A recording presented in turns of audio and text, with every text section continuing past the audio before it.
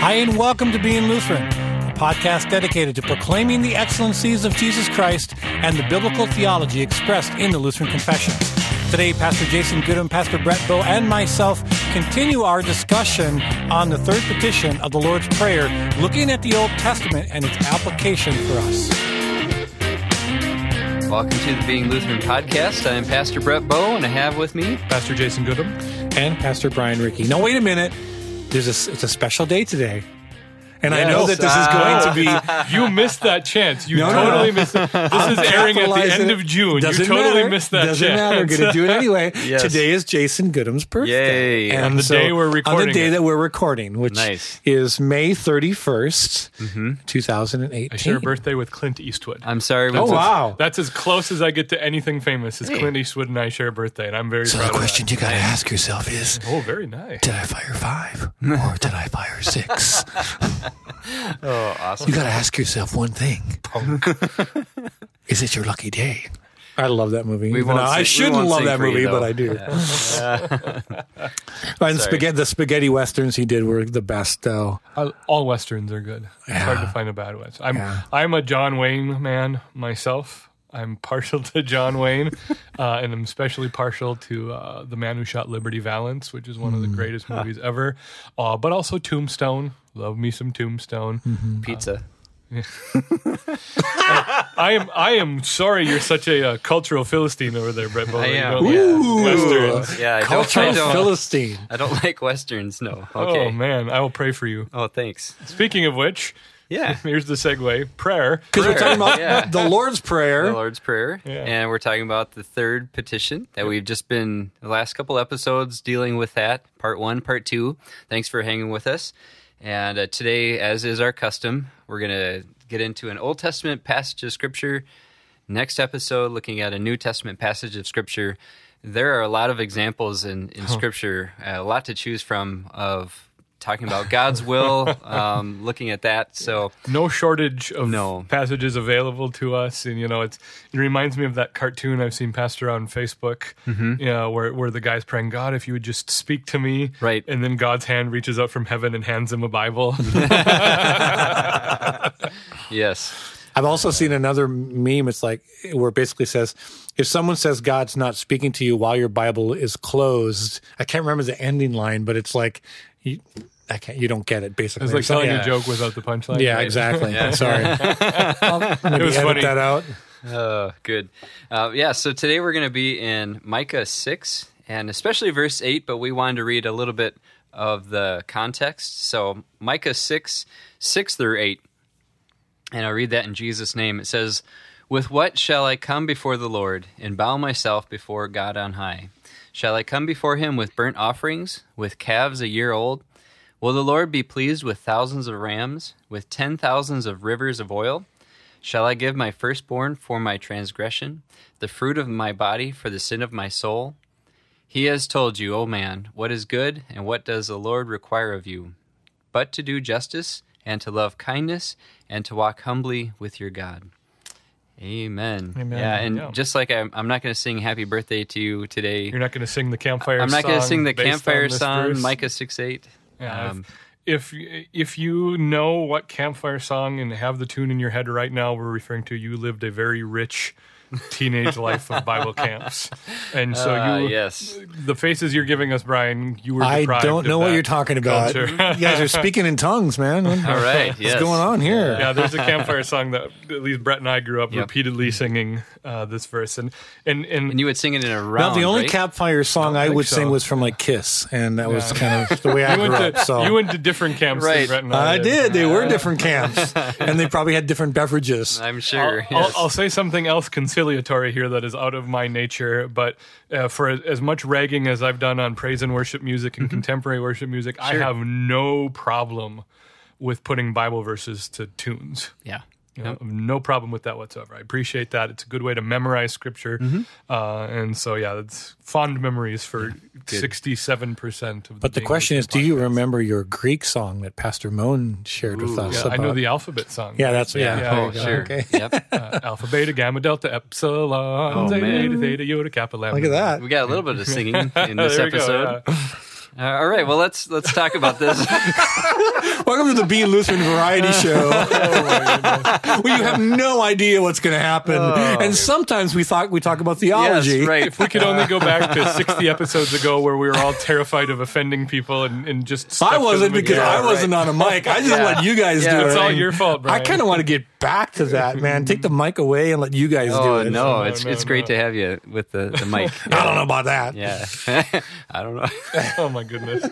So, okay, Micah 6:8. You even know what I'm talking about, don't you? Yeah. I do, yes.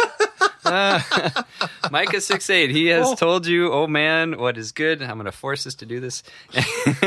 And what does the Lord require of you? So, why did we choose this one for talking about the third petition? It's a double-sided coin that accomplishes the same purpose. On the one side of thing, God's will for our lives always shows up as the law. Mm-hmm. We say that, and it's also God's will for you to be saved. But when we talk about God's will for our lives, living our lives out as Christian, that's what the law is. It's God's revealed will on how he wants his creation to be holy. And he wants his creation to be holy as he is holy. So that's the law. Could we say God's will or God's desire? Is that another good God's way to desire, say it? Yep, Okay. exactly. The other side of that coin is that God, in fact, wants Christians to obey the law. This is a problem, and it's come up several times on the podcast with this new false teaching called gospel reductionism that doesn't deal with our sin, but it says God's ignoring our sin, or the popular terminology now is that God in the gospel is taking care of our guilt, where it's addressed to people who feel guilty. That's not what the gospel is. The gospel deals with sin, which means that sin is real, and we know that sin is real because God wants us to obey the law. And so those are both truths that are uniting together in this verse. What does God require of us? Right. He wants us to do justice and love kindness and to walk humbly with our God. That's vocation in a nutshell. That's the Christian life in a nutshell. I got to it. Vocation. There we go. 6 minutes in. We're a little late. Wow, that was in unison. Holy cow. Yes. It's a nice setup. We're getting there. Yep. Someday we'll be a well-oiled machine. I hope not. Someday I'll just start the episode by saying vocation. I kind of like the spontaneous aspect of what we do. And I guess you guys have called me the wild card, so maybe that's what I kind of bring. I know it's so funny. You send Brett all of the material, but you never send it to me. you not never, but you do. But you do realize I do actually send you all the material. You do? Brett opens it. You don't. That's probably true. Behind the scenes. Well, and I admitted when we started recording today, I'm like, the last 2 weeks I haven't read anything that I didn't have to read just because it's been kind of a crazy 2 weeks. Yep. So, and we all recognize this is extracurricular to our vocations as pastors. Hey, there you go. Things like this, but vocation. I tell you what, nothing relaxes me more than getting together with you guys to record this. Good. It's a good diversion. It's funny. I don't know if this has happened to you guys, but there's been a couple times where we started where I was just in a funky mood, whether it just be the weight of things that I'm trying to deal with at ministry or whatever. And I always end up leaving encouraged, and I love that part of it. And so edification. We actually do like each other, which is kind of scary, because, you get people, especially pastors, it's interesting. Pastors don't like to play in each other's sandbox a lot, and I don't know why that is. It's kind of sad, but I really enjoy this. You have a sandbox? I do. I still have a sandbox. We are ruthless. It's just and I have really nice Tonka trucks still. Yes. And they're metal from the Old 60s. Testament. Fire and brimstone. Sometimes it's why are we here? Fourth recording, it gets a little loopy. And we're doing an extra one today. Oh, so man, watch out. They're uncharted territory. I feel sorry for all right, back to Micah. Armor of God stuff. There's a good little list here in this verse 8, I'm sorry. Oh. Thinking of that. Maybe that's why I'm remembering it from that song, that campfire song. And it's got a cadence to it. Right. A pattern to it. It makes for good lyrics for a song. I think, aside from getting into the content, which we need to do, this really emphasizes the orality of the Word of God. When this was delivered, Hebrew isn't a reading language; it's a speaking language, and they did write it down but it's in oral language. When you especially I'm no Hebrew expert by any sense of the imagination, but Hebrew has its the way the language is modified to work in sentence structure is through suffixes, the personal suffixes. So you get a lot of rhyming sounds, a lot of assonance, stuff like that.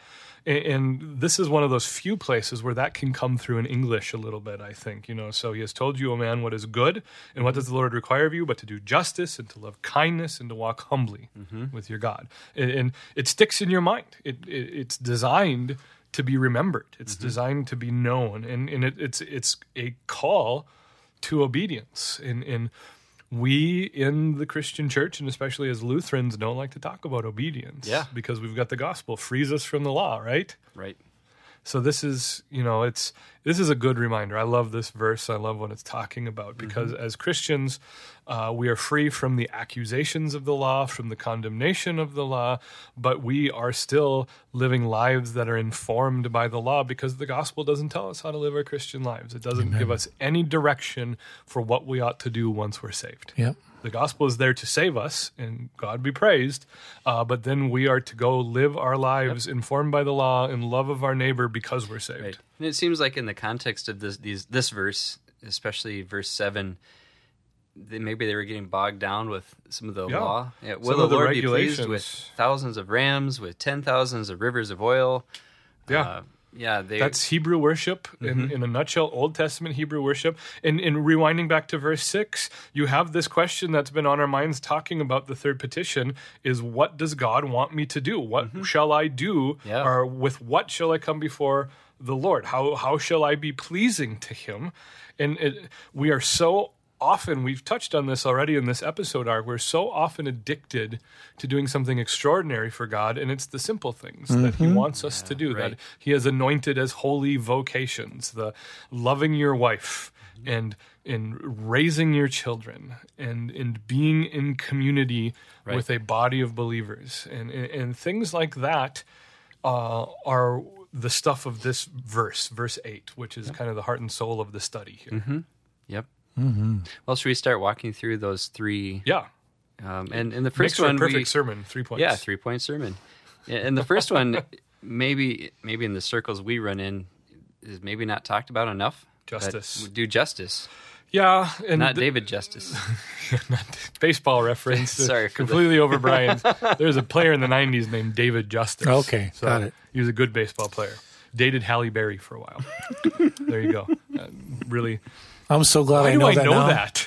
Why do I? Anyway, it's to Christians' shame today that in an overreaction to the other side of the political spectrum, if you find yourself as a conservative, we have neglected justice because the other side has co-opted justice into something that it's not. Right. And so we have these social justice warriors and all these fights for gender identity, and you have the LGBTQWXYZ movement, and they added.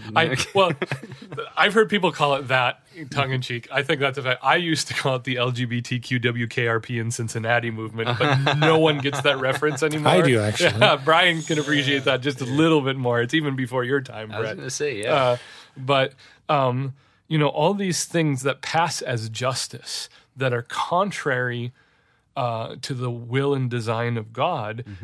But in response to that, the church has decided to not do justice, but complain about it. And there's justice out there for us to be doing. And even sometimes we forget that the people who are struggling with those things are people whom Jesus died for. And there is this tension, balance, and dependency upon Christ to ascribe insurmountable worth to that person, but to also love your neighbor as yourself and walk through that. Even though you may not agree with that person's choice of lifestyle, we are still called to love our neighbor as ourselves. That's beautiful. It's I asked my church point blank at a Bible study a couple months ago. I said, what would you do this Sunday morning if a lesbian couple walked in the front doors? Right. And, there's you ask any rhetorical question in a Bible study that no one's prepared to answer. You have the awkward silence, and we had a little bit lengthier awkward silence. And so I leaned forward and I said, I would hope that you would love them. Mm-hmm. I would hope that you would welcome them into the congregation. Mm-hmm. Both of those things we can do without ignoring sin. Mm-hmm. Both of those things we can do without excusing sin. Mm-hmm. And what we've done in the church today is to create a handful of unforgivable sins that have alienated people who need to hear the gospel. Mm-hmm. And that is shameful. Right. And so even this simple phrase, and it's all over the prophets, Amos especially, is a call for us to do justice, which means the church should be on the front lines of helping the poor. And the other, the widows, the poor, the fatherless, and the orphan. The church should be on the front lines of racial reconciliation. Mm-hmm. The church should be on the front lines, and we're better in this, of the unborn, but we should not be neglecting people once they're born. And that's a criticism against the pro-life movement, and I absolutely agree with that criticism. The church should have in support crisis pregnancy centers, but the church should have in support single mothers or people who decided to have their baby to the praise and glory of God, but are going to be in a very difficult time raising that child. Right. And follow through with Galatians 6:1-2 to bear one another's burdens and to fulfill the law of Christ, which is to love your neighbor as yourself. And in this too, the church, people are like, well, it's too political. No, it's not. We don't have to help the poor in the same way those we disagree with say we have to help the poor, but we should help them. Yeah. And that involves... And that's one of my beefs, is that we see justice as political, biblical justice, and I want to qualify that.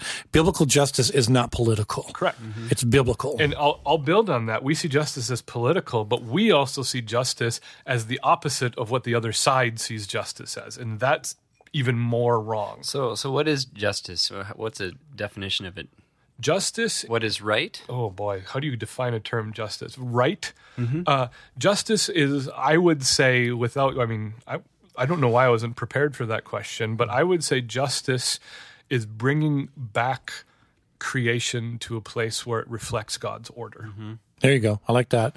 Yeah. Void of alienation. Yeah.